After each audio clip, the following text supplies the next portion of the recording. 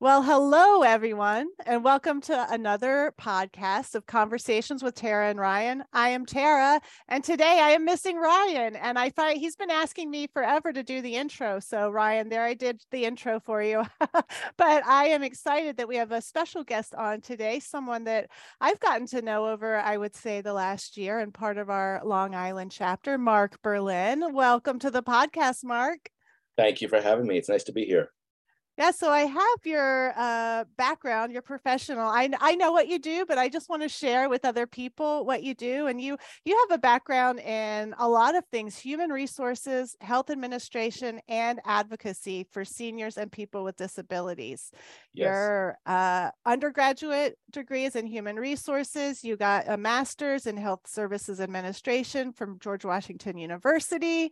I see that you completed training to be a family-centered patient advocate in 2019. And then in 2020, you became a Take Charge campaign ambassador. So I feel very fortunate to have you on the show today to talk about what it means to be an advocate and your background and how you got into this. So I will stop talking and let you share a little bit about yourself and what got you into this world and your work with older adults. You did very well. You did very well with that intro. The only other Thank thing to you. add to that is that I am past my board certification almost a year ago. So I'm proud to say I'm also a board certified patient advocate. Oh, fantastic. And you serve on several boards. You're on our Long Island I am, NAIPC board and several others. yes. So I work on the National Aging in Place Long Island chapter. I help with the Sunshine Chair to not only to share unfortunate experiences, but to spread the good. People's having birthdays, anniversaries, and to keep everyone in the loop. nice. That's nice. Your group says NAPAC. That always throws me off, NAPAC instead of NAIPC. But I appreciate all the work that you do. You come from a fantastic chapter. Thank you. And it's a good chapter, good people. Yeah. And the other two boards that you serve on?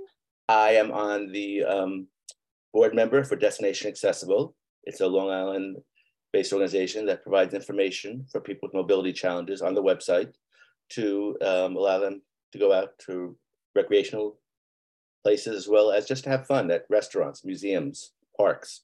Gives all the information on the accessibility factors. I also serve as a secretary for the Alzheimer's Disease Resource Center based in East Islip, New York. And just to touch on what you spoke about, I am a volunteer with the Pulse Center for Patient Safety, Education, and Advocacy. And under Eileen Karina, I took her training that you mentioned, family-centered training and Take Charge ambassador. And now I'm on the planning committee for the Pulse, the symposium. That's fantastic. And they are a member of the Long Island chapter as well. Yes, they are. I recognize her name. So you guys are a tight group up there taking care of older adults in New York. I love it. Yes. I focus mostly on helping those wanting to stay at home and age in place. That's my primary focus. I will work as well as on transitions from hospital to rehab or rehab to home, as well as placement to long-term care facilities.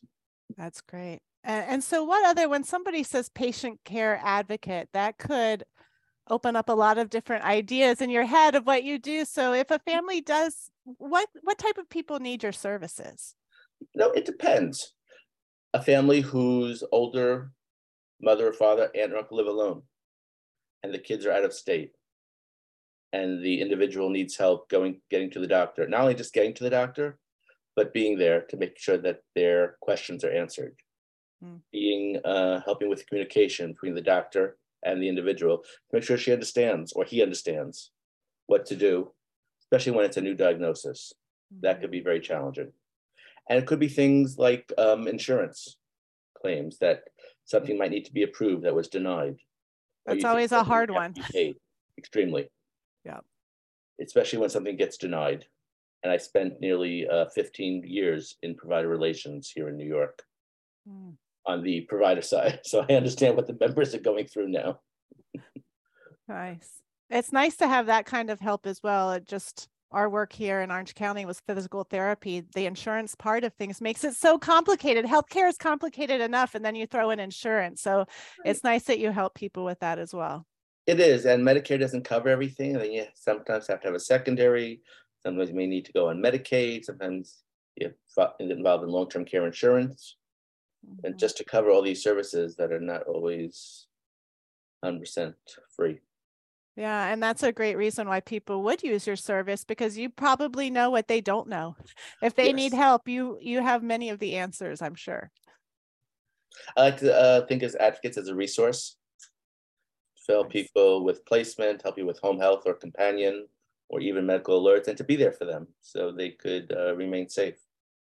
So you're kind of like a private concierge assistant for your older adults. You Yeah. help them with transportation, you help them with healthcare, probably social engagement as well, keeping I them try to social. get information to them if they live alone, to get them to the senior centers or libraries for programs, and help them with their appointments to make sure their questions are asked when they have a condition, like Yeah.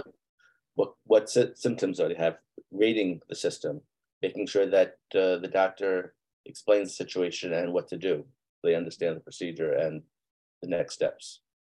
And probably a little medication management as well.